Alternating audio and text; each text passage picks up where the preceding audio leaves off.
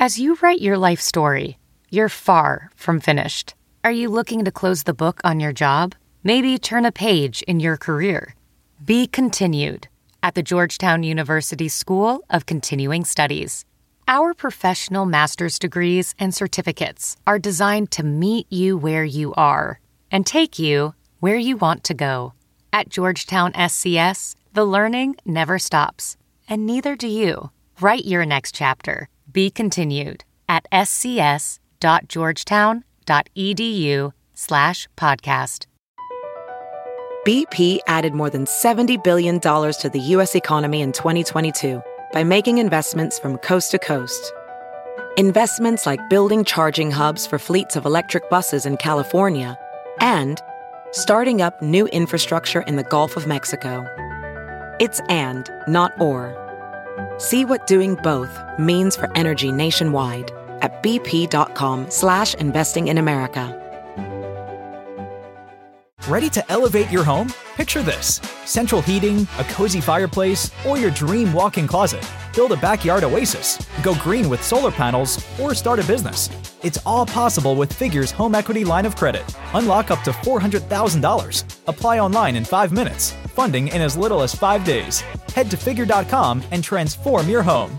Figure Lending LLC, DBA Figure, Equal Opportunity Lender, NMLS 1717824. Terms and conditions apply. Visit Figure.com for more information. For licensing information, go to www.nmlsconsumeraccess.org. Welcome to episode 571. It's a best of episode with Lori Kilmartin. It was recorded in the first 2 years of the podcast, and it's a really special episode. And if you haven't listened to it, and even if you have listened to it, listen to it again. That is a command. I'm not asking. I'm telling. But it's a great conversation, and she's just such a funny, sweet person. We are sponsored this week, as always, by BetterHelp.com, online therapy. I am back in therapy, as I've mentioned before. My original BetterHelp therapist had to leave to take care of her critically ill husband, and so I've been matched with Heidi, whose area of expertise is helping people get motivated. And she also does childhood trauma, and I'm sure that'll come up at some point. But yeah, she's having me try out this thing called the Pomodoro method, which is a way of setting aside time and timing yourself to say, okay, I'm going to work on this task, I'm going to work on this task, and I'll keep you apprised of how it's going. But if you're interested in trying BetterHelp, go to betterhelp.com/mental. Make sure you include the /mental part so they know you came from the podcast, and then just fill out a questionnaire, and they'll give you counselors to choose from if they feel that they have counselors that are a good fit for you, and then you can pick one and get rolling within 48 hours. And again, go to betterhelp.com/mental, and you can get 10% off your first month of counseling. We will be back in January with new episodes. So here again is the best of with Lori Kilmartin from, I believe, 2012. And I hope you enjoy it. Welcome to episode 91 with my guest, Lori Kilmartin. I am Paul Gilmartin, and this is the Mental Illness Happy Hour, an hour of honesty about all the battles in our heads, from medically diagnosed conditions to everyday compulsive negative thinking and any other shit you want to throw in there that fucks us up. The show is not meant to be a substitute for professional mental counseling. It's not a doctor's office. It's more like a waiting room that has a nice bowl of fruit. Wow, that's all I got. Whole fucking week to come up with something better than that. And that's all I got. Thank you for your suggestions. People have been sending me suggestions. It's more like a waiting room that ... Kind of like, I think 2.5 years from now we'll have this locked in. We'll have the exact verbiage of how this intro should go. The website for this show is mentalpod.com. That's also the Twitter name that you can follow me at, mentalpod. And especially if you're a monthly donor, please follow me on Twitter, because when I make a new cutting board that I am giving away to a monthly donor, I will tweet it. And then that is time for you to send in your guesses to me.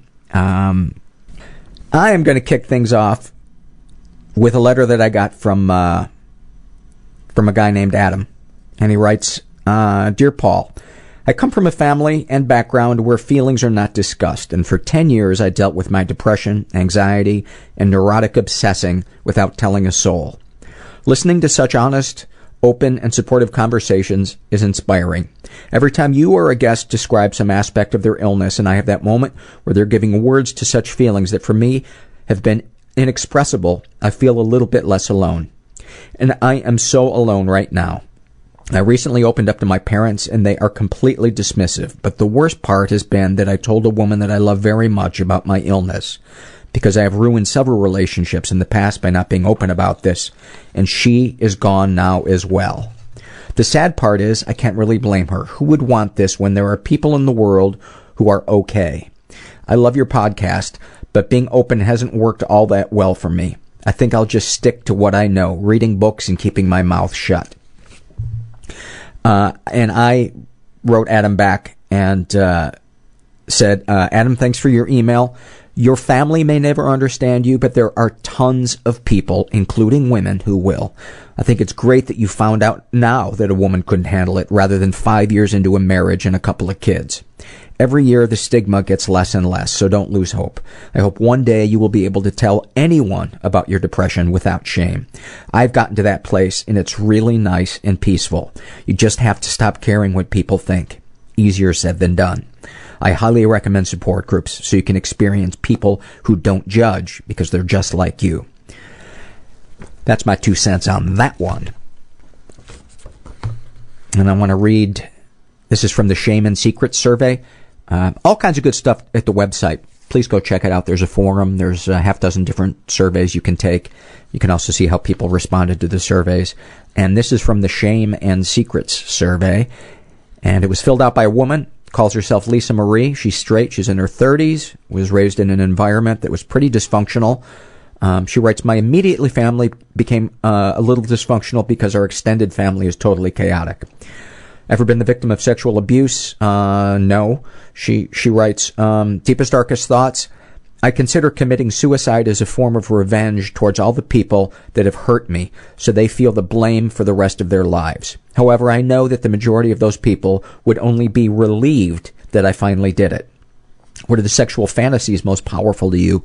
She writes, I like the idea of toys and costumes. I like some pornography, and I'm open-minded about experimenting because I think those things help keep a relationship fun.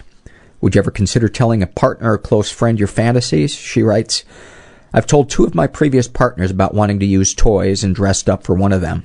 Neither of them were interested at all and felt as though I was telling them that they weren't good enough for me. One of them was not very good in bed, so I guess he was correct. I will tell my future partners about this until I find someone who wants to play nicely with me. Deepest, darkest secret, she writes, when I was 3 or 4, an older girl cousin of mine and I found my uncle's stash of Playboys. For a while after that, we would pretend to take photos of each other, posing like those ladies without our clothes on. I'm not sure my cousin remembers that, and I won't ask her if she does. Do these secrets and thoughts generate any particular feelings towards yourself? I'm not sure why she put this in this sentence under that question. I think it should have gone with the other one. She writes, while masturbating, I will watch myself in the mirror and try to make myself appear more attractive. Well, thank you for your honesty, Lisa Marie. And yeah, I say keep looking until you find somebody that plays nicely with you. And I've masturbated in front of a mirror. I think everybody's jerked off in front of a mirror at some point. Never seen my cum face, though. I don't think I would want to see my cum face. I think that would horrify me. But, yeah, I've done the mirror thing. Never done a funhouse mirror. That'd be a good time. Get it just right, make your dick look like a Zeppelin. And as you come, you could just scream, oh, the humanity. Everybody I know is bizarrely, beautifully fucked up in some weird way. I couldn't stand you in the audition. I couldn't stand you. Yes, awful. I was drunk. And I learned that I could solve my problems And sad. through violence since I couldn't communicate. Lonely? Yes. I'm afraid that my genitalia is ugly. That's hurtful. And what was your role in the robbery? I mean, you never knew what you were going home to. I had a jar that had teeth in it. I was a wreck. Other people's teeth? Yeah. I'm here with a fellow comedian, Laurie Kilmartin, who, no relation. How many times did people ask you if you were related? Jimmy Pardo, they seem to always go to Jimmy Pardo, and then people want him to suss it out. Because Pardo always comes up to me and tells me, people ask if you're related to Gilmartin. Although, do you know the name is from the same family in Ireland? Oh, it is? It's like Kill and Gil are kind of like, they mean the same thing. They mean church of. So we might be cousins way Really? back. Yeah. Well, then we can't do this. No relatives? We're Is that your done. rule? I had no We're idea. done. Laurie is a very funny stand-up comedian. She's a writer for Conan, and she has a book out called Shitty Mom. So you wrote this with some other women as well? Yeah. And I want to read you a little blurb at the top of it from Jessica Seinfeld. Is that Jerry's wife? Yeah, it is. Yeah. I'm a detective. She says the most inappropriate parenting book I've ever read. Loved it. And it cracked the New York Times bestseller list. Yeah, for a week, and then it fell back off. Way to deflect that compliment. Perfect guest for the show. I complimented Laurie on the nice neighborhood that she lives in, and she immediately deflected that. And Well, I had nothing to do with the neighborhood. But you live moved here. here. Can't you accept a compliment about the neighborhood that you live in? All right. I so relate, by the way. It feels weird. It's like burlap. A compliment. You just want to go, but don't you understand all these other things that are wrong with it? You feel like you're being phony if you accept something. I live in Burbank, and it's fine, but I can't accept a compliment because it's not mine. I don't love it, and I don't want to die here. Like I just want to live here and get out when I'm done. What is it about Burbank that you feel like it's exactly, people look down on it, or is it too suburban, or no, what? It's too suburban. It's exactly like my hometown of Walnut Creek, California, and I wanted to get out of there as soon as I could, and I started with my kid was born in New York City, and I wanted him to be a city kid, like a tough New Yorker. You know, I loved those people when I met him, and I came out here because of a job, and which was great, but I was like, oh, he's going to be a Burbank kid. It's going to be like me. Oh, And what is that? What does that mean? Just, golly, when you see a big building, like, the first time I went to New York, my eyes blew out of my head, and I was like 32.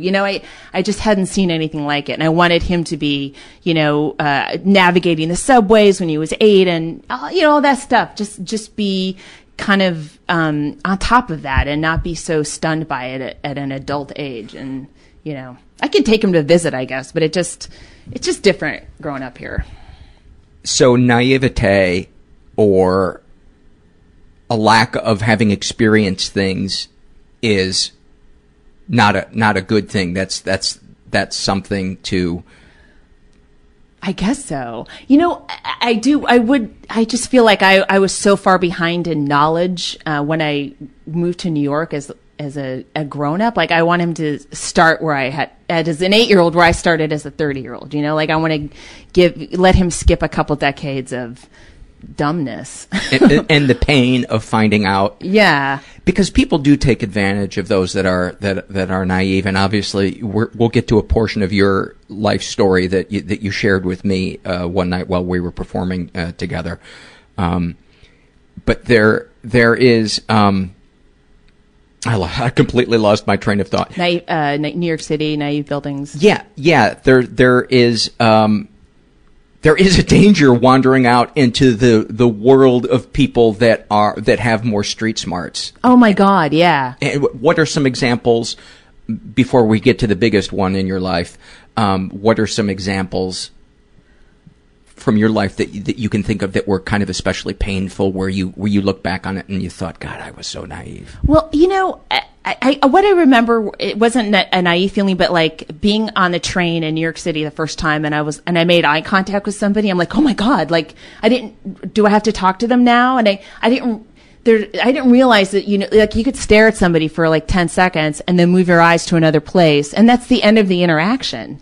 And it was almost letting people know, like, I see you and don't touch me, and I think before I would look at someone, I'd smile and I'd be like, oh, they like me. And I would just be really worried about what they thought about me. And I think in New York, I learned to sort of be the kind of aggressor in a way of like, I'm looking at you. And I'm making sure you're not following me, and I'm keeping eyes on you. Really? It's a shift in thinking. I think that I hope I guess I didn't want my son to be, it's that Daryl Hannah movie where she's coming to an elephant. She's like a prehistoric person. She's coming to an elephant, right? And she's got Is that Clan of the Cape? Yes. And so she's in like this defensive position, and she's reaching up with like weeds or something, and saying, "I'm bowing to you." And that's kind of how I felt growing up. Like that was my position to people, was like, I'm harmless. Please don't hurt me. And I think in New York it sort of switched around to, I won't let you harm me. What was the change? Do you remember? I really remember it just being knocked around there, and just having people be really aggressive to my face and then walking away, and it's like someone would be nasty or something and then they wouldn't kill me, and I'd be like, oh, that can just be the end of the interaction. Like it doesn't escalate. Yeah, it doesn't always escalate, right, to something horrible that you can't understand. It could just be like, get out of the way, and then they walk away. Right. And they're done with you, and they're not mad at you. They were just mad for a second you were in their way. And I just remember a lot of that on the train, where people would just mean mug you, just stare at you, and you're like, oh God, this person's gonna murder me.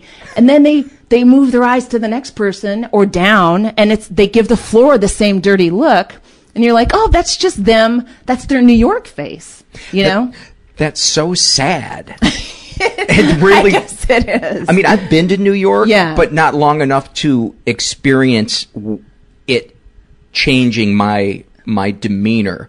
Los Angeles, I'm sure you would agree, has its own kind of solitary feel, but it doesn't have that aggression. It's more like people avoid eye contact because they don't want to kind of, I don't know why. Yeah. Do you experience that? Do you feel that it's different here? It seems just, everyone seems nicer here, I guess. I haven't noticed that. Do you feel like it's like Walnut Creek? Yes. You do? In a way, yeah. And it's fine. It's fine. But I guess for me, that realization that, you could be tough and that doesn't mean you're an asshole. You're just defending yourself, was eye-opening. And I didn't get that till I was in New York, and I was really emotionally pushed around a lot, like the first year. And then I went out with a guy who was Russian, and grew up in Brighton Beach area, and so he was super, super like calloused in a way that I was like, nothing can hurt this person. That's so amazing. And so I copied him a lot, and I ended up living in Harlem, for many years. Like just because you were a prostitute, or the food was better. Yeah, it pays better than Spots. But Spots is a comedy term for in New York. When you go up and perform, a set, like a 5 or 10 minute set. Yeah.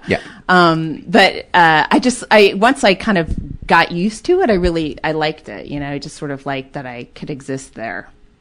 I would imagine it allows you to relax when you can tap into that part of and I'm imagining it because I've never been able to experience putting on that kind of tough thing. But I would imagine when you begin to own that. What does that feel like when you begin to get comfortable? I guess is it a good feeling? Sure, yeah. It's like you lose the fear of people thinking you're mean, because you go, oh, I'm not mean. I'm just owning my space, and I'm efficient. Yes. Yeah. And I was for a long time just way too worried that people would think I was mean, or that I was rude, and I would spend, a lot of time going over an interaction with somebody in my head and going, how was I perceived, and worrying about it. And I think in New York, one thing, you don't have time to go over interactions because there's so many, because you're just, if, you're bumping into people all day long. If you're out at all, there's people are on the streets all the time. You can't parse every single Not a lot of searching for the perfect phrase to ask someone to please step to the left. Right. And then there's all these different cultures interacting, so people are a little more brusque anyway. There's some harsher cultures living there too. So. I would imagine too, because there's language barriers, that you do get fed up with people that don't understand what you're trying to say. So you eventually learn the international language of, if I say it aggressively enough, they'll figure out it's one of two things: get the fuck out of the way, or something else. Right. I guess so. Whatever it is, it's a mix of all that stuff. It felt great, and I felt like, I should have been born here. I wish I was born here. If I was born here, if I'd have started at this place instead of spending 30 years to get here, I would rule the world. Well, let's talk about that. What were some things in your life that not having that gene negatively affected you? What are some things that come to mind? Well, do you want to talk about the thing? The thing? Yeah. Sure. Okay. Well, and I've been trying to figure out how to start that story. I don't know. Lori, before we started recording, Lori expressed some anxiety that she wasn't going to be able to, that you were going to get misrepresent a fact or do something wrong, and I suggested to you that you just address this anxiety up front, so the audience knows that you are doing your best to try to piece together exactly what went down, when, and where. And I assured you, the listeners are on your side. They're not here to try to shoot you down. They know that your recounting of this is coming from a good place. Okay. So I was a Jane Doe in a very large case. And I was of, I was one, there was a couple levels of Jane Does, and I was the one that I was in the level that was the least harmed. So I don't want to, act like I'm not like this huge victim in this thing, because some of my friends are, but I'm not. What are you feeling right now? I'm okay. Can you describe what you're feeling? What kind of emotion you're feeling right now? Tears in my throat. So my swim coach was sentenced to 40 years in prison for 20 counts of child molestation in 2010, and I was contacted about the case in 2008. They were trying to establish a history of abuse. He was arrested for abusing a 14-year-old in San Jose, and this would be, I guess, in 2008 when he was arrested for that, or 2009. I forget, one of those 2 years. See, that's one thing I'm going to confuse stuff. That's okay. I think the specific years is not that important. What years were you exposed to him? Well, many years. I swam for him from like 83. No, excuse me, 70. 83 was like the year I graduated. 77 or 78 to 83. I was a swimmer. Okay. And was this a high school coach? He was an AAU coach. What? Amateur athletic union, full year round swimming. When I was a kid, we swam there in Northern California, and I think probably other parts of the country too. There's like summer rec leagues, and it was called rec swimming, and it was like really fun.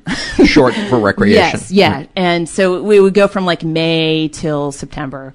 And so I was pretty good in those areas, and then in that arena. And then there's a second level of swimming that was then called AAU swimming, which is year round. 2 workouts a day. You're just kind of like a travel team. Complete commitment. Yeah. It totally changes your life if you decide to go AAU. That was like the phrase that we used. It was like, are you going to go AAU yet? I don't know. Because your whole family has to get involved, and they have to support you and want to drive you to workouts at 5:30 in the morning and stuff. So I was swimming rec. His wife was my coach. on my rec team. And how old were you at that point? Like 12. And my opinion, by the way, is that his wife was one of his first victims because she was a swimmer of his and he married her when she was very young. But I don't know that she would have agreed with that, and she has since passed away. But he was an AAU coach. And so I would swim AAU there's a certain amount of time where a rec swimmer could swim AAU, and that's till December 31st. And if you went to one workout after December 31st, you were officially ineligible to swim rec swimming. So it was like a big thing of, do I leave all my friends on the rec team and go on this hardcore AAU team? And I did 2 years where I swam for the winter, and then the third year, I think I decided to go AAU big time. And I ended up swimming for Andy because I knew him the best, and I just didn't occur to me not to swim for anyone else because he presented himself, and his reputation was that he was a great coach and he was going to bring out whatever you had in you to be a great swimmer. So I sort of picked him, and then I kind of look back at that time as being sort of in a cult in a way, because I was completely devoted to him, and I really worshipped him, which put me in a bad place, a bad situation. It's in a bad position to be in, to worship a coach. The first thought that occurs to me, the things that I've watched about predators, is there's a grooming phase. Yes. Where they gain your trust, then they isolate you from those around you, because then they can begin to distort your reality so that you don't believe what is happening to you is a crime. Right. And I would imagine that groundwork has already been laid in a situation like this, because it can all be couched in terms of, you need to do this for the sport, for yourself. This is for you. This is the best for you. And it's also what the I don't even want to say abuse, because compared to what he did to some friends of mine, it was really minimal. And Lori, it really was. Somebody contacted you, right, and your name appeared in court. How was it? Well, okay. Can we talk about what happened to you? Okay. Then we can talk about whether or not that was. Well, I was 18 when it happened to me, and it's weird. I have one very stark memory of something I know that he tried to do, and then I have fuzzier things about, and I hate describing it because it sounds like the plot of half of porn movies. The coach rub down, but if you're getting a rub down from your coach, you shouldn't be alone in a hotel room with them. You know what I mean? And it's a weird situation where a hand goes a little bit too far, and you're like, did that just happen? And well, that couldn't have happened because that's Andy. You would never, it must be me. I must be a pervert or crazy. So I think some stuff like that happened, but I don't have clear memories of that. But I have a clear memory of this one incident. But I was 18, so it wasn't illegal. It was just too bad. Listen to the emotion that you have, and then ask yourself, would somebody who didn't experience abuse feel the emotion that you feel? I don't know. I'm just saying, legally, it wouldn't be considered abuse in court. It wouldn't. Lori, I know exactly. I know the feeling, because I couldn't use the word abuse that happened to me. Right. Because I felt like that made me a baby. That made me an exaggerator. But I had the same emotions come up.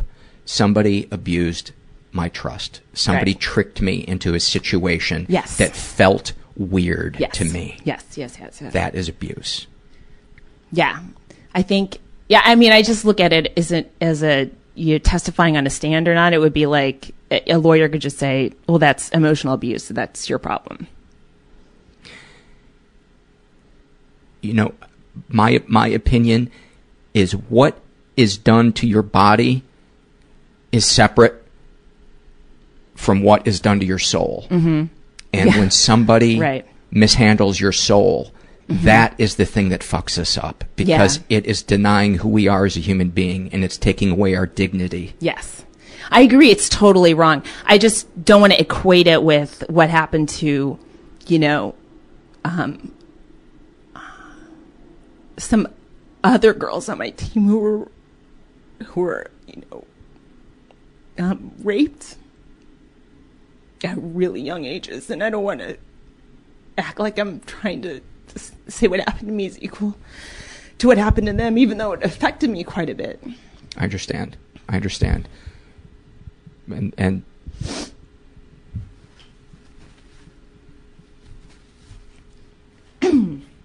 the being tricked by somebody is the part that you guys all share, and that feeling of being somebody's object. Right. And can you talk about what your soul feels from what was done to you? I'll tell you, afterwards, he tried to have sex with me. When you were 18? When I was 18. I came home from college. I was on the winter break. I was swimming for UCLA. So I come home. This is 1983 going into 84. So the Summer Olympics are coming up. They're being held in LA. Like, every swimmer is just like... It's their fantasy. Completely obsessed, right. And so he said, well, I want you to come by the house. Because I was struggling at UCLA. I was doing okay, but it wasn't... I was so wanting a breakthrough, and it wasn't happening.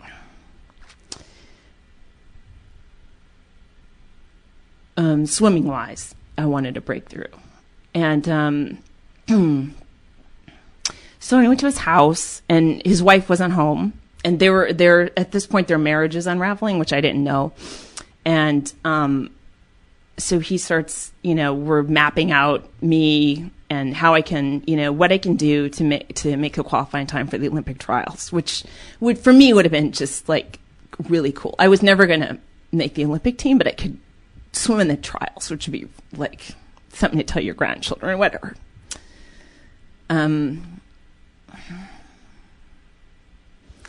So then he just kind of jumped on me, and I remember just being like so shocked. I couldn't move, and I was like, part of me is like, is this happening? And the other part of me is like, oh yeah, this one's happening. Like, part of me is like, holy shit. All the other times I was able to go, I'm making this up. Some part of my brain is like, this is real. And I was just sort of frozen, and I couldn't believe it. And I don't know what I would have done.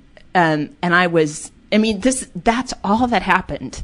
And I was devastated by it. But here's the thing that saved me. What do you mean? Well, that's all that happened? That's it. But listen, Diane, his wife, got fired that day, and she came home, and he leapt off of me, and she was upset because she got fired. And he's like, oh, you got to go.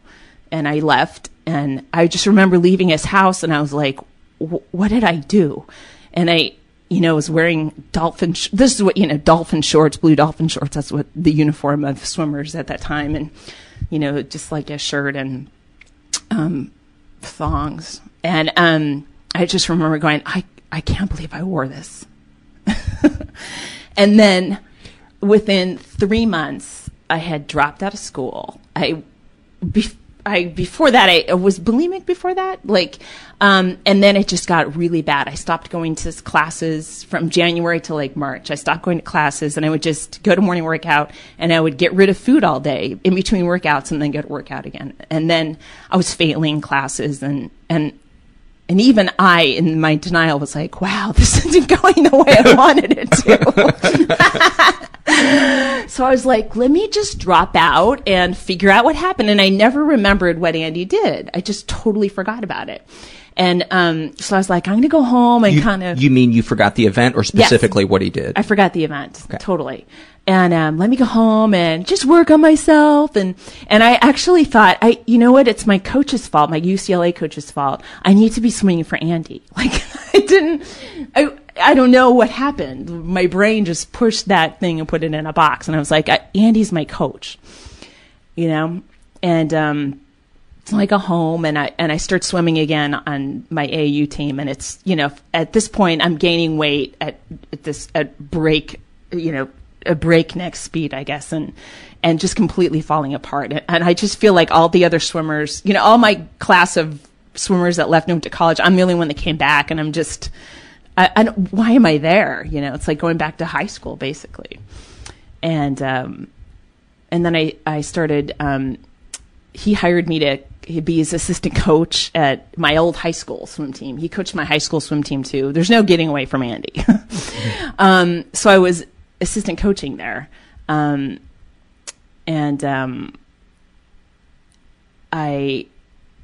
was like 200 pounds at this point. I was so humiliated. I was so embarrassed.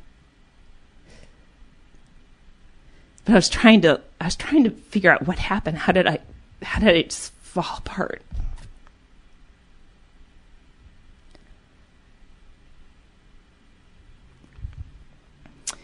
And then I remember this girl, and I have to change her name because she's not one of the does. Okay. Her name, I'll call her Pamela, was a swimmer. She was 1 year younger than me, so she was still on the AAU team. She's a senior in high school. And she said, did you hear about Andy and Debbie? And Debbie was she's kind of gone public with this. Like, she was on 2020 interview and ESPN with her full name. So I'll just call her Debbie, but she's gone public. Pamela said, Andy, I heard Andy's having sex with Debbie. And Debbie was like 14 at the time. And when I heard that, I remembered what happened to me. And I was furious. And I told him jumping on top of you when his wife came home. Yes. I'm like, what? And like things, you know, when your life is blurry and then all of a sudden things like get sharper, you know, and I felt that sharpening of focus. And I told Pamela about this, and we decided to go to Debbie and tell her what happened to me.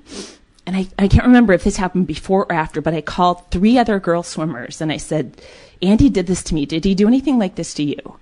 And one of them hung up on me immediately, which to me, and I look back, I'm like, that's a yes.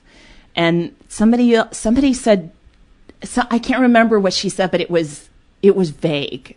And again, like I'm, you know, 18 or 19 and I'm not a detective and I can barely remember what happened to me. So I'm not picking up on people's, you know, obvious, signs. And I was like, okay, that maybe. And so I never got a yes from anybody on the phone, but I got a really quick hang up from somebody who became extremely anorexic.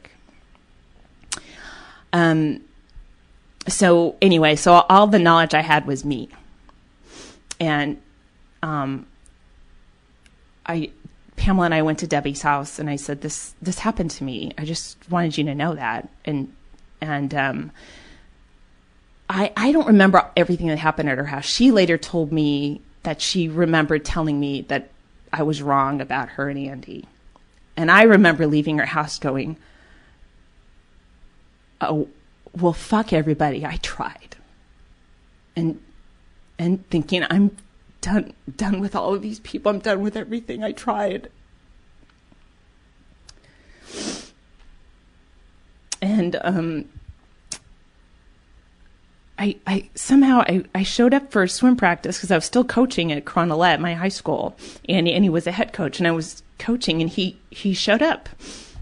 Maybe I had the workout and he wasn't supposed to be there. I forget, but he showed up, and it was at the end of practice. So the swimmers are getting out. And it was just me there, and I remember it was like, I don't know, maybe 6:00 at night. So it was still light out. You know, it's springtime.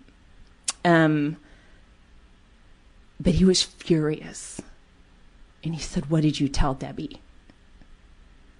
And I told her what you did to me. And he said, I forget everything he said, but I remember that he said, I'm in love with her. I'm going to marry her. I would dig ditches to be with her. And she's 14. She's 14. He's like 38 or something. And I remembered like going, dig ditches. Like, that's not a job.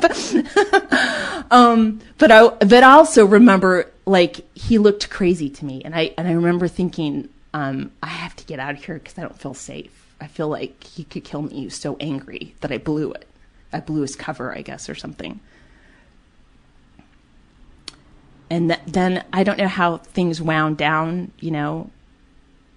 I stayed with the team, the swim team, at coaching till the end of the season. It might have been happening towards the end of the season. And then I just sort of left swimming, and I didn't go back to UCLA.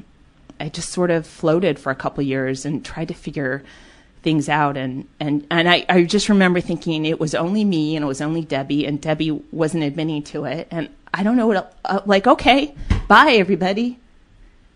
And then I just kind of went on my own way. And, for a long time just thought I was the only one something messy happened to. Like, I guess I thought, I don't know what I thought with Debbie. I guess I thought it was okay with her. And the other thing is, like, it's so weird because it's so obviously illegal, but it wasn't obviously illegal at the time. And his relationship with Debbie? Yes, that was happening openly with other coaches and swimmers in the 70s and 80s. There's a famous case with another friend of mine, who had a relationship with a coach named Mitch Ivey, and everybody knew about it. And she was like 16 or 15 at the time, and he was also like 38 or something, which I know is weird because that's sort of like guys are like, oh, high five, but it's really not good. It's really not right. And if you think that's cool, you're doomed to have a daughter. And the other thing too is, at that age, you think that as long as you're a sexual being at that point, oh, you don't have to be 18. We're adults now. Yeah. We have pubic hair. Mm-hmm. We masturbate, whatever. But you don't understand until you get to be 30 and you see a 15-year-old. Oh, and then yes, you think, holy fuck, how did I think that was okay? Right. And that's what parents try to tell their kids, and their kids don't understand because they don't have that perspective yet where they can see how innocent they are. Yeah. They think they know everything. It's weird, like in the case with Mitch and this friend of mine, and that was also a big story on ESPN too. I remember why I was working at Spellbinders in Houston, and it came on TV before a show. I'm like, holy shit, I know her. I know them. Oh my God, this is crazy. And, that's the only time I knew it was considered bad was when he was eventually run out of coaching for doing that to a whole bunch of other swimmers too.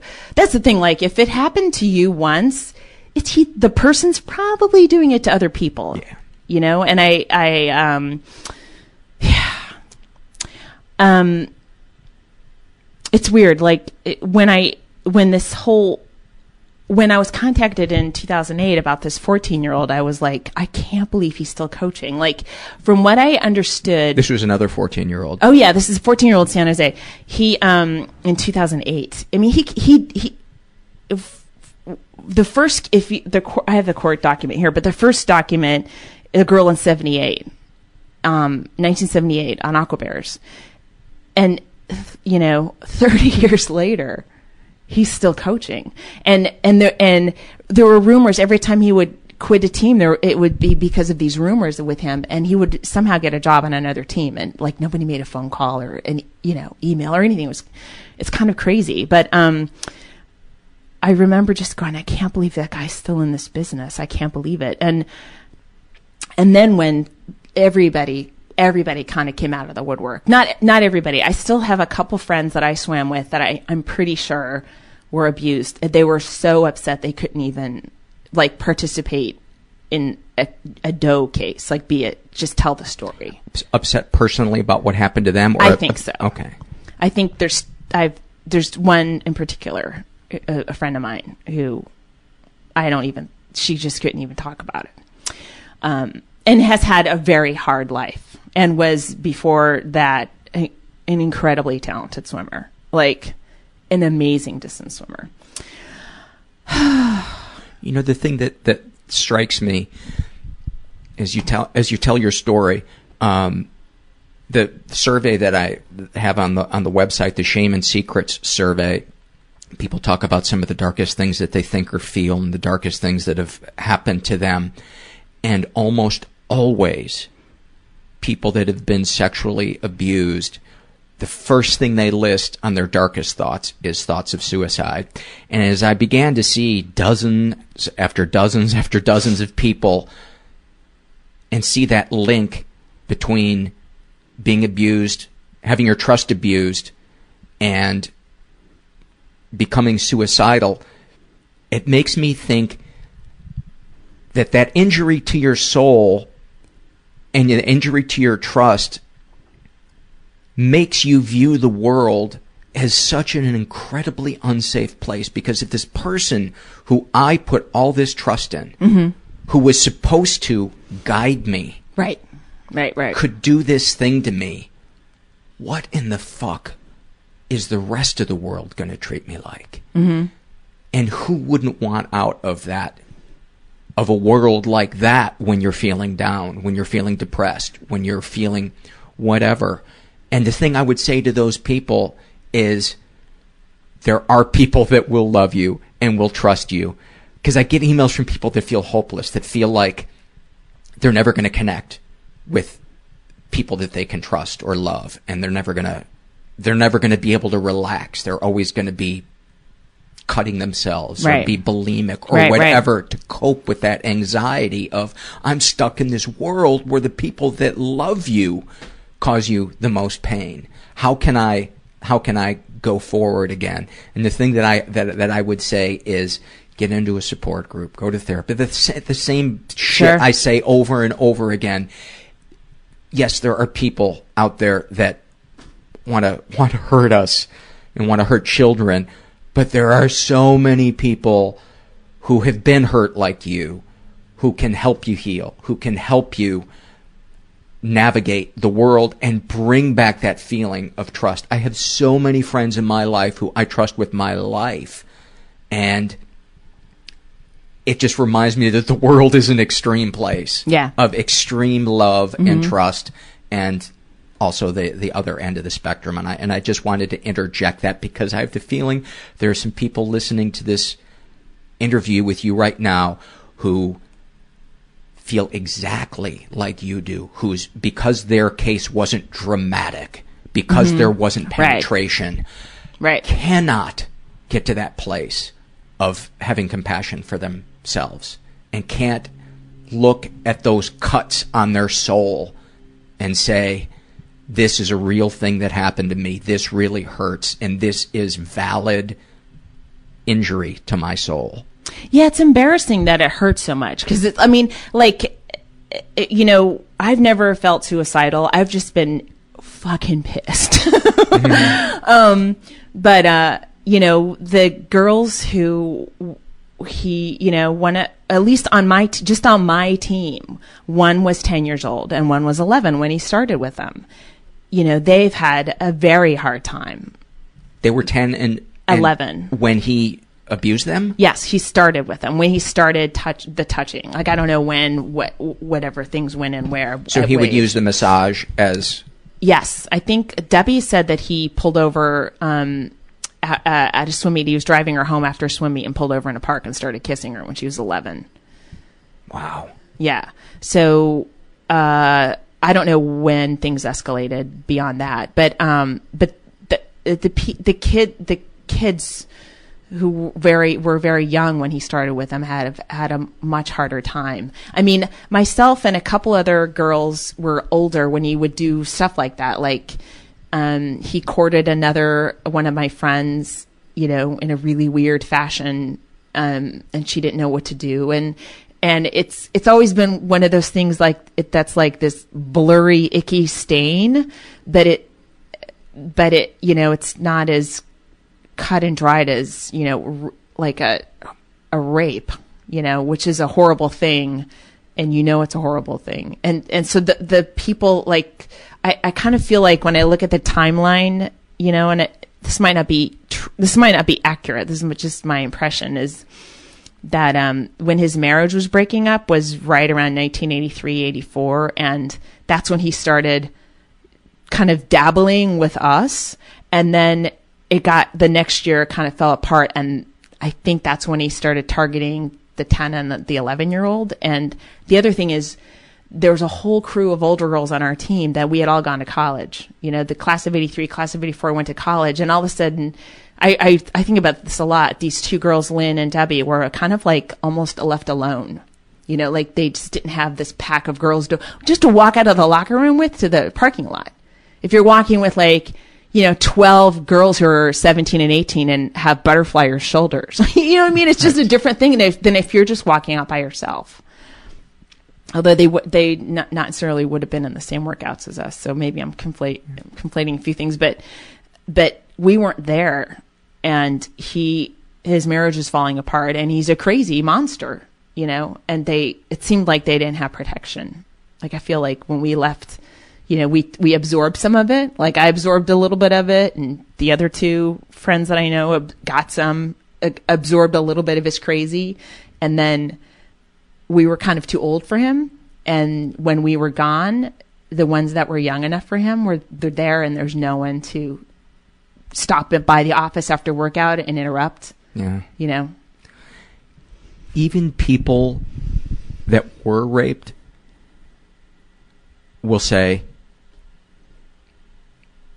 I enjoyed it because I had an orgasm, so I must have been asking for it. They must have seen something in me. Not all people, right? But so when you're saying to yourself, and I'm saying this as much to people out there listening, when you're saying to yourself, somebody had it worse, if something had happened that was verifiably, absolutely illegal, then I would get some type of relief and be able to feel compassion for myself. Yeah. No. Right. No. It is endless, because you cannot believe the mind control that somebody like that can have. He was in my head. Yes. I mean, I was in unfortunately, you know, there was a perfect space for him in my head because, you know, I was with him at least 4 or 5 hours a day, just being in practice. And then my dad was working overseas. He almost left the day I turned 12. Like, you know, looking back, it's like that's the worst time to leave your daughter, is when they start to turn into a teenager, you know. But no one knew that back then. No one knew any of that shit. And it's almost like textbook. He went overseas, and I needed a dad, and I picked like a monster, you know. And I would imagine Andy worked overtime to plant the seeds of Andy's a good guy. Oh my God. So that you would be confused. Well, yeah.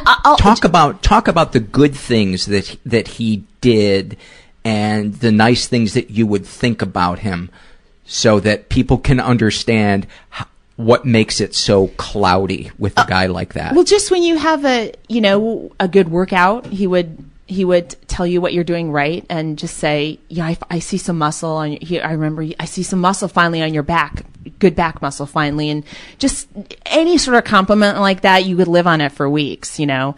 And he was famous for, at least among swimmers, first of all, we had brutally hard workouts. We were part of this, we were in the belief system of the more yardage, the better, you know? So the workouts were really hard. I mean, physically, you were just broken down that way. And he would stop workout in the middle of it and give us these lectures on character and how you can be a better person. They were unbelievable. And you know what the weird thing is like, I would be riveted by these lectures, you know, while I'm shivering, but I would be like, he's right. we just have to be better. We have to, I totally bought everything he said. And there were a couple girls who would like roll their eyes and flip them off when he turned around. And I'd be like, that is so disrespectful. And I would be angry at them, and they didn't get fucked with, Really? Yeah. Oh yeah. He could tell I guess so. He could see the worshiping eyes and who's like rolling their eyes and spitting in the gutter. And, there was definitely, and they were not fucked with, the ones that thought he was full of shit and were just there because they wanted to be on a swim team. That makes total sense. But the ones like me who were just, just believed the whole thing and wanted to be part of that world where if you did what he said, everything would turn out okay. That's what I wanted. I was also struck by, early in our conversation, when you were talking about what had happened to you, the fuzziness of it. That is one of the things that I consistently hear, and I've experienced that in my life as well, because I think our brain doesn't want to go to that place, and our brain has this built-in safety mechanism to protect ourselves. When a thought that is too overwhelming occurs to us, we have to file it away into some other folder. Yeah. But it never really gets put away. It comes out in addiction. Yeah. Or sure. Food. I had tons of food issues. Shutting down or becoming promiscuous. Yeah.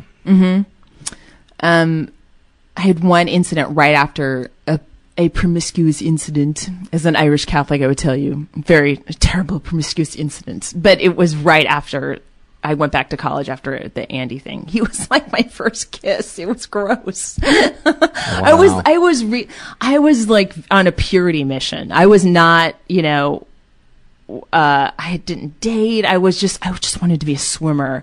I wanted to be as pure as the water I swam in. I wanted water to run through my veins, not blood. And I wanted things to be a clear blue color. And the gatekeeper to that was this guy. Yeah. And then once he ruined it, I was like, oh, it's ruined. So I did have I feel bad too. I had a little fling, a very quickie with this guy on the crew team, and he was really nice and funny. And I was so embarrassed afterwards, I never talked to him again. And I wanted to find him and go, I'm sorry, I was just crazy.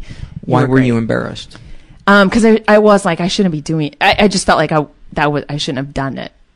Like you were loose. Yes. Yeah. So, because I went from zero, no contact to full contact, and some, I guess, classic acting out or something. But yeah, I don't know what point I was trying to make at the end of it, of this ramble. Well, that's the other thing too, is it comes out in chunks. Yeah. When that person is trying to talk about something, you may not be ready for it to come up at that point. Mm-hmm. It has its own timetable. Oh, sure. It comes up when it comes up, and sometimes you can't force it. I don't think it ever hurts to talk about it, to be in therapy, because for me, that's what helped loosen a lot of that stuff up. Yeah. Years of support group. It took years of me talking about that. My wife telling me, your mom is creepy with you. You have not processed this. 24 years of that. And in the 24th year, it came up. Wow. So if you think your brain doesn't do all kinds of sophisticated things to protect yourself from saying, I was tricked by a person who should have loved me unconditionally. I'll say that 100%. Yes. Before I forget, I want to read an excerpt from your book, Shitty Mom, which you co-wrote with Karen Moline, Alicia Ibarro, and Marianne Zellner. Mm-hmm. Is that correct? Am I pronouncing their names correctly? Yeah. Things you should do, and I just cracked the book open. I was just like, let me just read a random chapter, and this is the one that I just randomly opened to, and it made me laugh. So I was like, I should read this. Things you should do in a different city before you go home. Doesn't matter where you are, London, Tokyo, or Cincinnati. It only matters where you aren't with the kids. Stop checking in. Stop Skyping. They're fine, and your freedom will end soon. If you have even a few hours to yourself, try doing one or all of these things. Browse, How long has it been since you've gone to a bookstore and headed directly to the fiction aisle, then stayed there for 20 minutes without wondering where your kid went, or sitting through story time, or spending $10 on a children's book that has 40 words in it? How long has it been since you read a book where the protagonist is a person, not a monkey or a dog or a tugboat? Be an optimist. Buy a book. Promise yourself you will finish it this year. You know you want to. And then the next heading is, you know you want to. After you finish feeding your brain, make time to visit a female-friendly sex toy shop. Buy a vibrator. Let that old vag of yours relive her glory days. Come on. What else are you going to do in your hotel room tonight? I just love the phrase old vag. That's what I call it. It is my favorite British pub. See an independent movie. It's not enough to see an R-rated movie at a mall movie chain. You'll run into kids there. This business trip is your vacation. It should be completely child-free. Go to one of those snotty independent movie houses that only show foreign films or American ones starring Maggie Gyllenhaal. Feels good to be a grown-up again, doesn't it?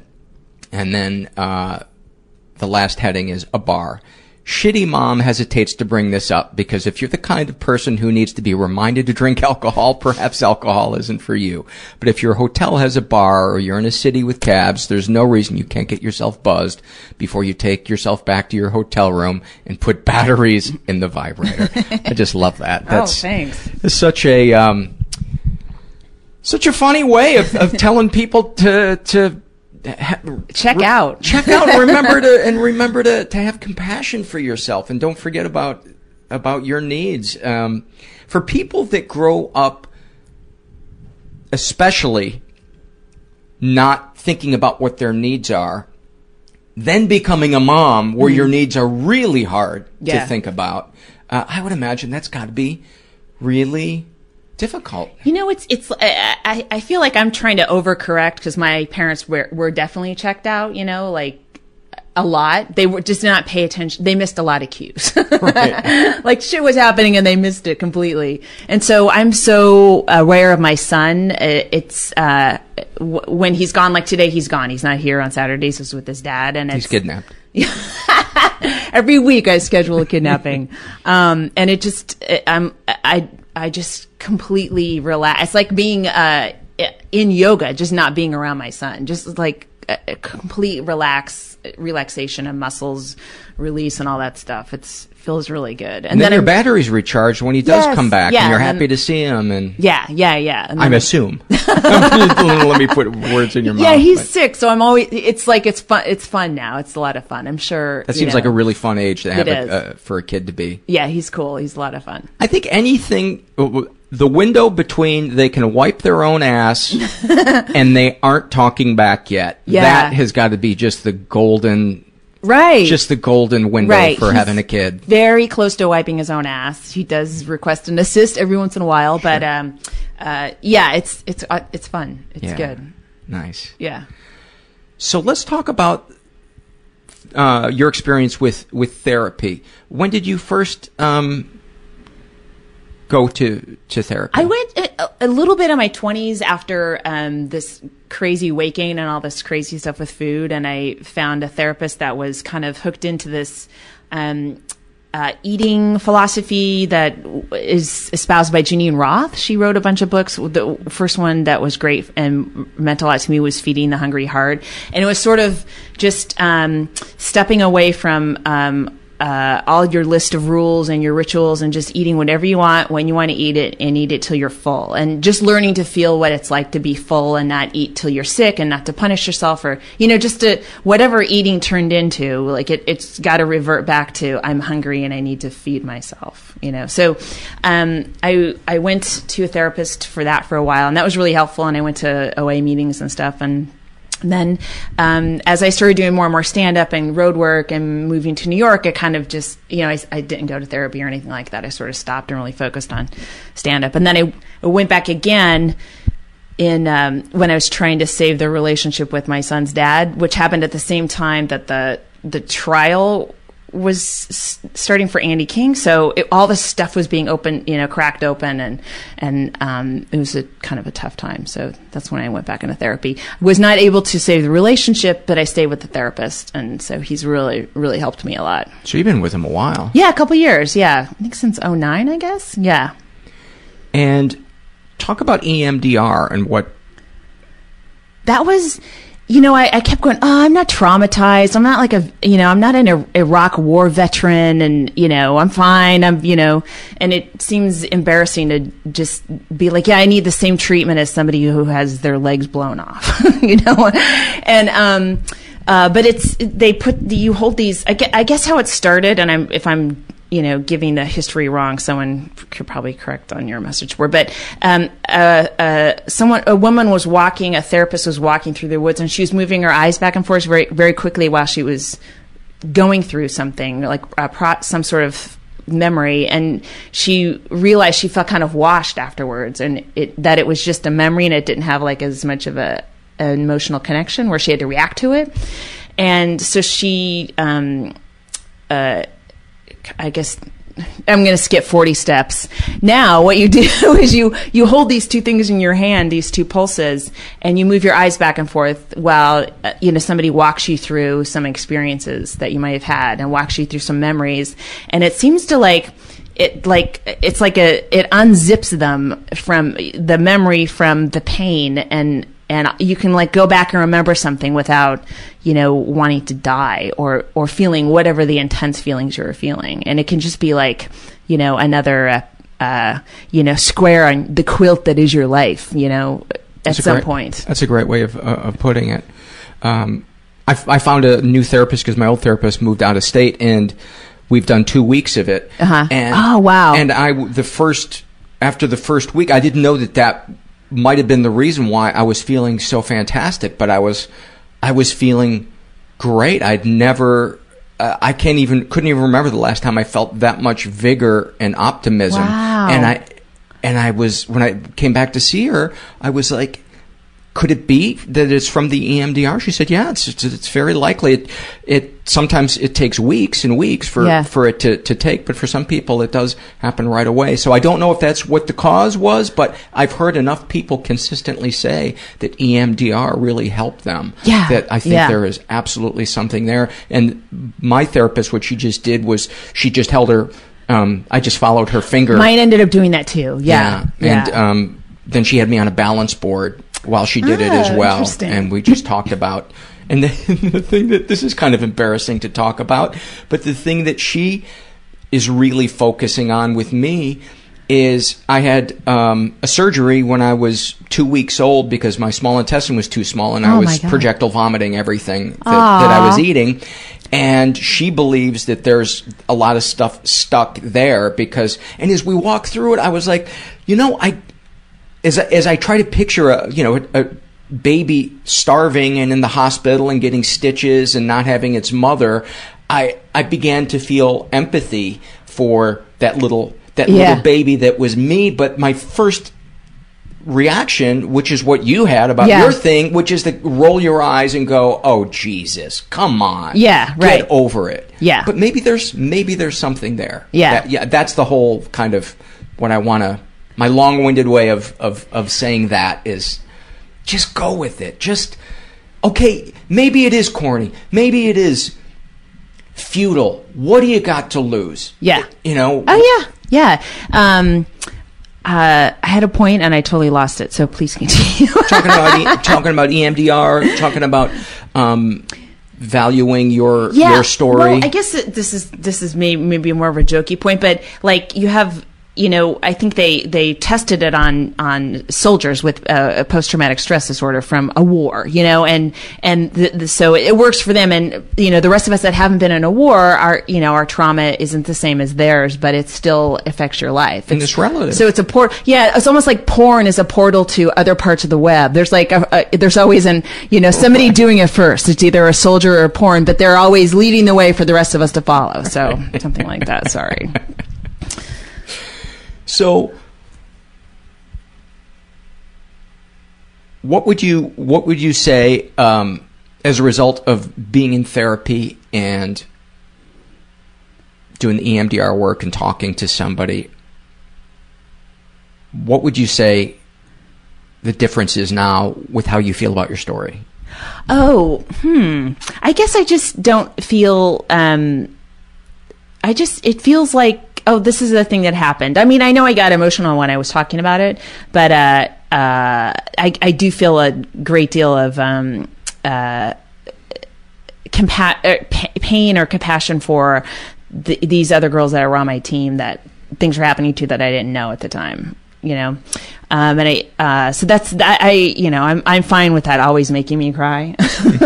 You know, I don't want to be so cavalier about that, but it just feels like, yeah, this is a thing that happened, and it's just a little piece of my life, you know, and it definitely running away from it that dominated my 20s and part of my 30s was kind of avoiding it, you know, which is, it's so strange. Like, I think, God, if I'd have gone right after this had happened or within a couple of years, you know, would I have gone down a different path? Because I wouldn't have been running so hard from this feeling of I don't want to touch that area of my life, you know? So I don't know. I would say, you know, if you're struggling with whether you deserve to, you know, be treated or something, don't even think about what was done, whether it was, you know, on a scale of 1 to 10, rape or 1 or whatever. Whatever your reaction to it is what you need to be paying attention to. So if, you know, if somebody harmed you on a scale of like 2, and it hurt you deeply, and it hurt you more than somebody who got an 8. I have no idea how to figure out which people are more sensitive than others, but it doesn't matter. It hurt you, and it's getting in the way of you leading a happy, productive life. So, you know, stop worrying about whether it was enough damage. Yeah, and the goal of this is not to then paint yourself as a victim for the rest of your life. This is to move you beyond feeling those feelings. Yeah, I mean, and we all at the end of our lives, by the time we're 90, if we get to 90, we're all going to have been, you know, fucked over by somebody. By a lot of people. Yeah, so, you know, it's just going to be, that's going to be one of the people that fucked you over was that, you know, in my case, that guy, you know? Oh, well. And the other thing I would say that is great about therapy is then it makes you more alert and more ready to stick up for yourself should somebody try to do something that's abusive towards you again.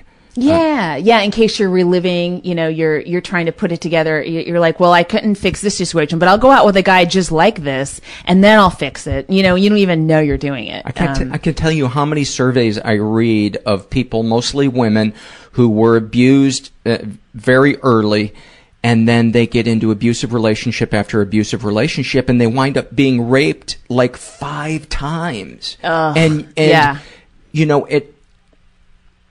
and I'm not blaming them for the 4th and the 5th rape, but there is a vibe that you give when you don't heal that a predator can spot from across the room that you are wounded and that they will be able to control you. Yeah, I do believe that, that's how I think how my coach picked his girls, is he picked again, like I think I said before. The one that talked back? They picked the ones that won't tell, and the ones that were rolling their eyes and thought he was, you know, an ass and all that, they didn't get touched, you know? And not that you're not a bad person because you weren't sassy when you were 8 years old, you know? However you were raised, you know, you were raised, and it's not your fault, and somebody unfortunately picked you, you know, but it's over now. Yeah.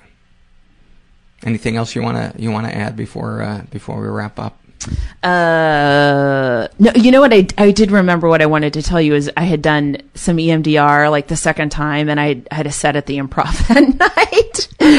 And, you know, my therapist has said, you know, you should walk around the block afterwards and don't do anything. And I'm like, yeah, I've been a comic for like 25 years. I think I can do a little set, you know, and I was on stage and I just felt like heavy and dreamy, and I'm like, oh my God, it just get through this and just coaching myself to recite my jokes, and then I sort of meandered off stage. It was really strange. Wow. I don't recommend scheduling any sort of performance after EMDR therapy. Yeah, I think one of the things that my therapist said was that it helps rewire the connections in your brain. Yeah, that's right. Yeah.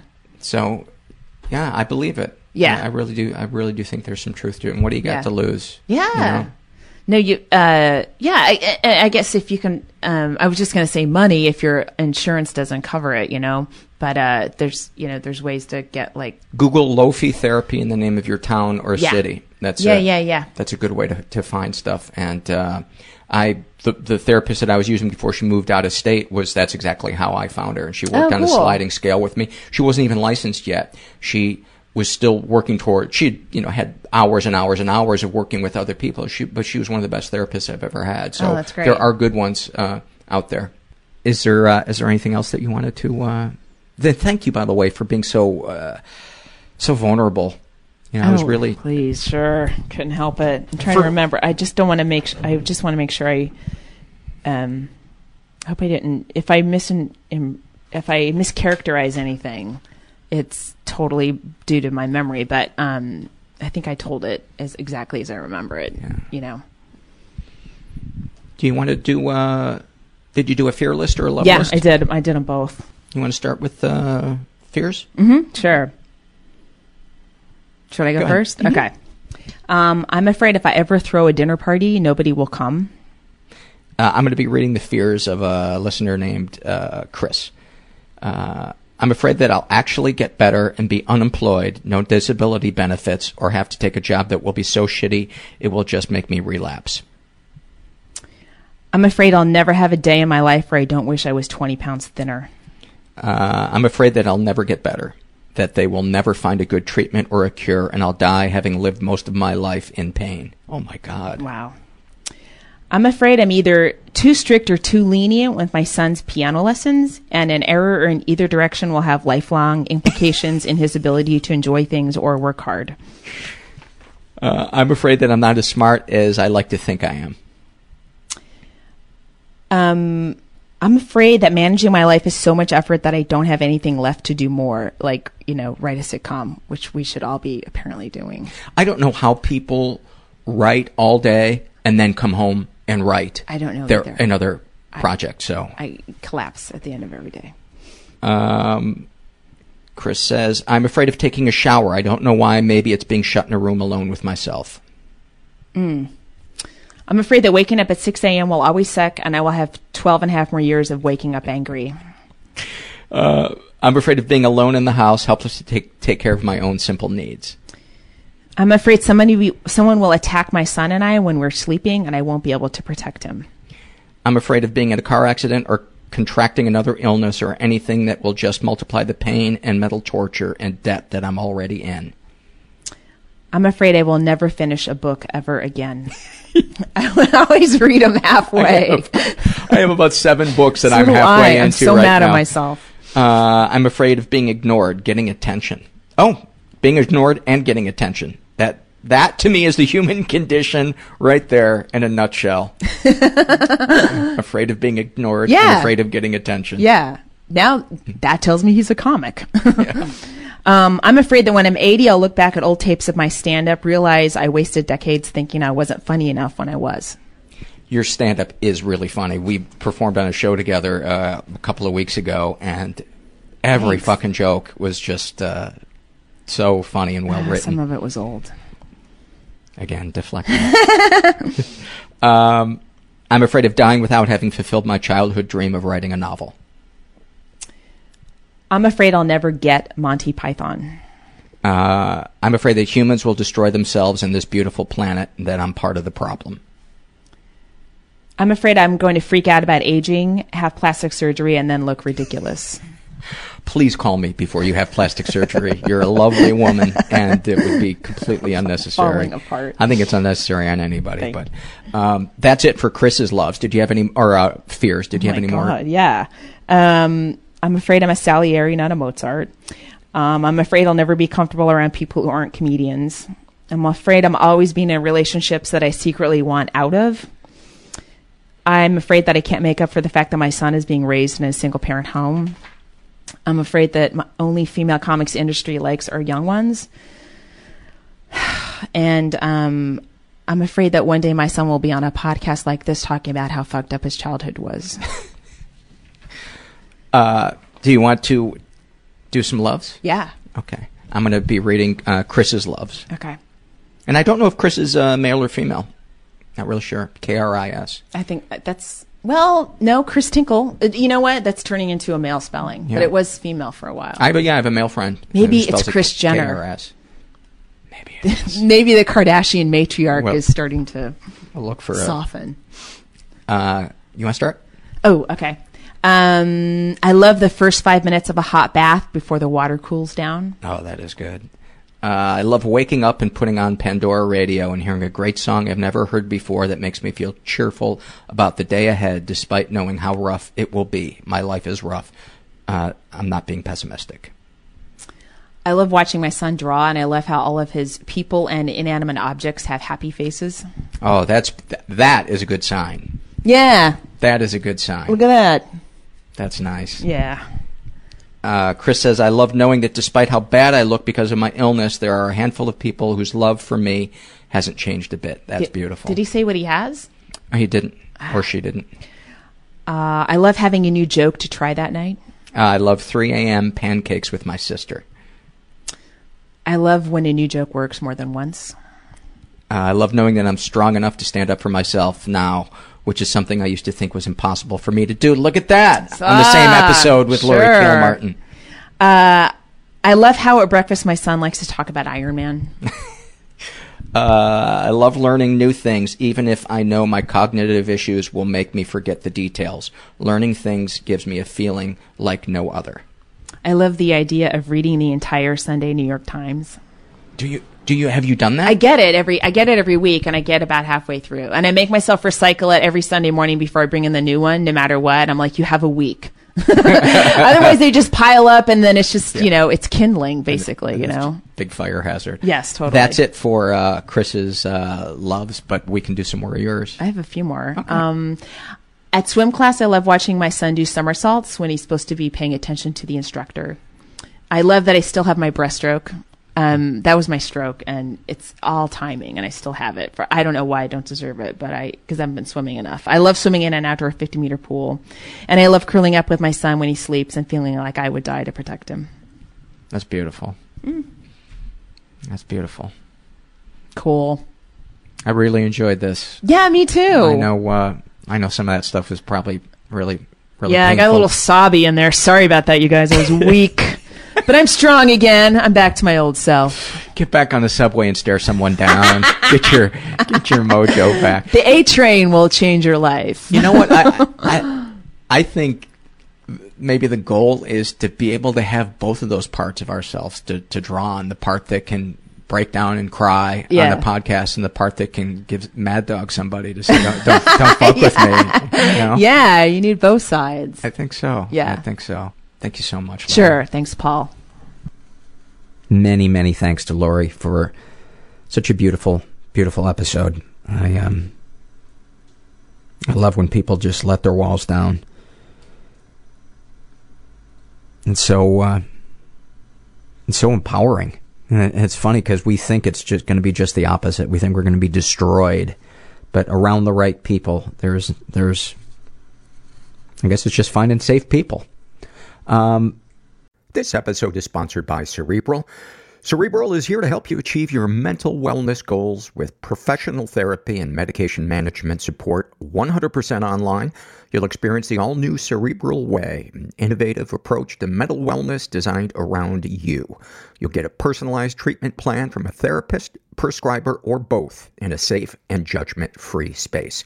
And I can recommend Cerebral. I have been doing sessions with my therapist, Megan, and she's intelligent, compassionate. This last week, I had therapy with her, and she helped me prioritize the things that I've been stressing out about. She helped me clarify things from a state of vagueness to what are some actionable things that I can do. And I felt a sense of relief. All Cerebral clinicians are vetted, credentialed, and trained to help you feel better. They stay up to date on the latest studies and breakthroughs so they can provide quality care that's based on rigorous research. To get started on your path towards better mental health, Cerebral is giving you guys 15% off your first month of online therapy, medication, or both. Get started at Cerebral.com/podcast and use the code MENTAL. That's Cerebral, CEREBRAL.com/podcast. And don't forget to use the code MENTAL to get 15% off your first month. Make 2024 your best year yet. A couple of things before I take it out with an email from a listener. First of all, I want to thank people that help keep this show running. I want to thank the transcribers. We got a new transcriber named Ryan who is hard at work. Thank you for joining the team. And I want to thank Manny for keeping the forum humming. He pretty much single-handedly keeps the spammers out of the forum and alerts me if there's something that he thinks needs my attention, and it really, really helps free me up to do other stuff like respond to emails or look at surveys or look at my dick in a funhouse mirror and scream, "Oh, the humanity." There's a couple of different ways to support this show. Oh, a listener has started doing embroidered hoops. They're, it's about the size of a little bigger than a grapefruit, like the size of a huge grapefruit. And she is embroidering different sayings, things that have been said on this show. And one of the ones that she sent me, so I can give it away to a listener, is an embroidered hoop that says, "Crying is just your soul blowing a load." What a lovely thing that would be to hang up on your home and welcome your neighbors as they come in to meet you for the first time. So I've picked two numbers between 1 and 500. One number will be for the cutting board. The other one will be for the embroidered hoop. And whoever guesses closest to each number wins that particular prize. This doesn't feel good. This does not feel good to me. And I don't know if I'm just in my head or not, but I feel there's always like a feeling of the audience looking at their watch. And I have that feeling right now. And I don't know how true it is or not, but it helps to say it. It helps to say it. Because then that takes some of the anxiety away. I don't know what that is about that I so feel like I am testing the patience of people listening. And I know there are people who I genuinely probably am doing that to, but why in my mind it's like, all of you with your arms folded, just waiting for me to wrap it up. The other way that you can support the show, non-financially, is by going to iTunes, giving us a good rating. Give us a nice review. Boosts our ranking, brings more people to the show. And you can also support us non-financially by spreading the word through social media. Facebook, Tumblr, all the crazy things all the crazy kids do. All right, I am going to read an email that I got from a listener who calls herself Marlene the Psych Nurse. And she is actually a psych nurse. And she writes, "Hey, Paul, I've written a couple of times to you and filled out your surveys. One of my fears today is that I'm afraid that I'm sounding too needy and oversharing to you. I'm a psychiatric nurse, and I've finally, quote, given in to my depression and anxiety and went to my first appointment with a psychiatrist earlier today. I have never sought psychiatric or therapeutic intervention before. I've been excited to write to you since the appointment to let you know that I'm going to start my first medication, Pristiq, tomorrow morning. Well, excited is a little exaggerated. I am terrified, yet I feel slightly empowered. Since I've started working in psych, antidepressant and antipsychotic meds have lost their stigma to me. I'm afraid to say that I've met a lot of nurses out there who judge people who take them. Now seeing my patients and how much of a change these meds make in them, it's helped bring me to the point where I am ready to take them myself. I've suffered from depression and anxiety from as early as I can remember. Sexual assaults from my father, stepfather, and grandfather from the ages of 5 to 12. Constant and cruel bullying from kindergarten until I graduated high school, and a domestic assault that left me with a broken jaw, broken right ocular bone, and a massive skull fracture when I was in the Army from a fellow soldier I was dating.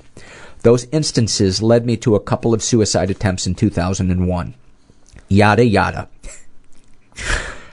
Yada yada. Wow. You get the drift. Bunches of bad stuff. And I'm here today, that was her, by the way, that wrote yada yada, not me. Bunches of bad stuff. And I'm here today, a barely functioning nurse who, quote, helps mentally ill patients with their problems, all the while putting on a mask that I'm mentally healthy.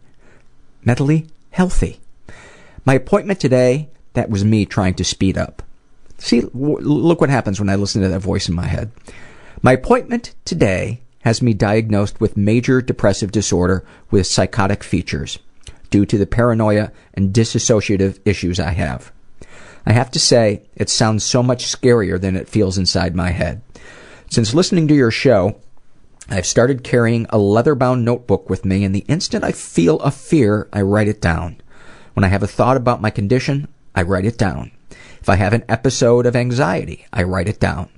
I don't allow myself to edit or to reread it too much. It has been quite helpful. For some weird reason, it helps me feel, quote, less crazy.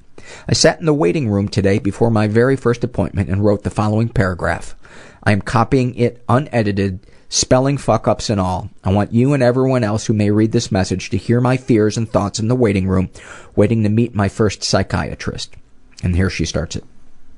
I'm sitting at my first psychiatrist appointment, and I'm shaking. I'm flushed, and I can feel my body trembling. I can hear my pulse in my ears. I hit traffic and was stuck in traffic and behind every stupid slow driver in Orlando on my way here. I'm extra nervous now because as I was standing in line to check in, I saw the lady checking out had a prescription for Xanax. God damn it. I'm in a fucking pill pusher's office. I knew it. I'm afraid he will insist on prescribing me a controlled substance that I'll get addicted to. I want help. I just want help. I don't want to be dependent on pills. The tension in my arm is hurting. I've got a death grip on my pen. Please be a nice doctor. Please, please, please. I hope I don't crawl inside myself, inside my brain when he starts asking me questions and get too afraid to tell him what is wrong. That's the end of what she wrote in her journal. And then she writes, I know Xanax is helpful in a short-term management of anxiety. It's just got a bad rap with us in the mental health community because we help ridiculous amounts of people who have become addicted to it, along with the other benzo meds. I'm not meaning to step on anyone's feet about anxiety. Much love, Marlene the nurse. And I wanted to read that for you guys because I just thought that was just a beautiful peek into somebody's soul. And I love when people do that, like Lori, and like Marlene, like all of my guests who have let us get to know the sides of ourselves that we're afraid to let people see. And to me, I think that's what it's all about. So if you're out there and you're... one more thing I want to read before we go. This is from the Happy Moments survey. And I like to pick moments that are just kind of... not dramatic, but something about it is just kind of simple and beautiful. And this one was filled out by a woman who calls herself Wendy. She's in her 20s. And she writes, I was on vacation in Southeast Asia visiting a friend. We left her parents' house and went to the grocery store across the street and bought a can of cheap beer. Then we sat on top of a bridge and drank it. It tasted awful. But the night was warm and we could see into this beautiful apartment. We pretended that we lived in it and imagined what our lives would be like. It was a perfect moment because I didn't want anything more. Our shitty warm beer and our harmless voyeurism and the feeling of youthful recklessness were more than enough. I love that. Thank you for that, Wendy. And thank you guys for listening. And to anybody who's out there and feeling stuck, there is hope. Well, I hope you enjoyed that. And as I said, we'll be back with new episodes in January. And never forget, you are not alone. And thanks for listening. Everybody I know is bizarrely beautifully fucked up in some weird way. Bizarrely beautifully fucked up in some weird way. Bizarrely beautifully fucked up in some weird way.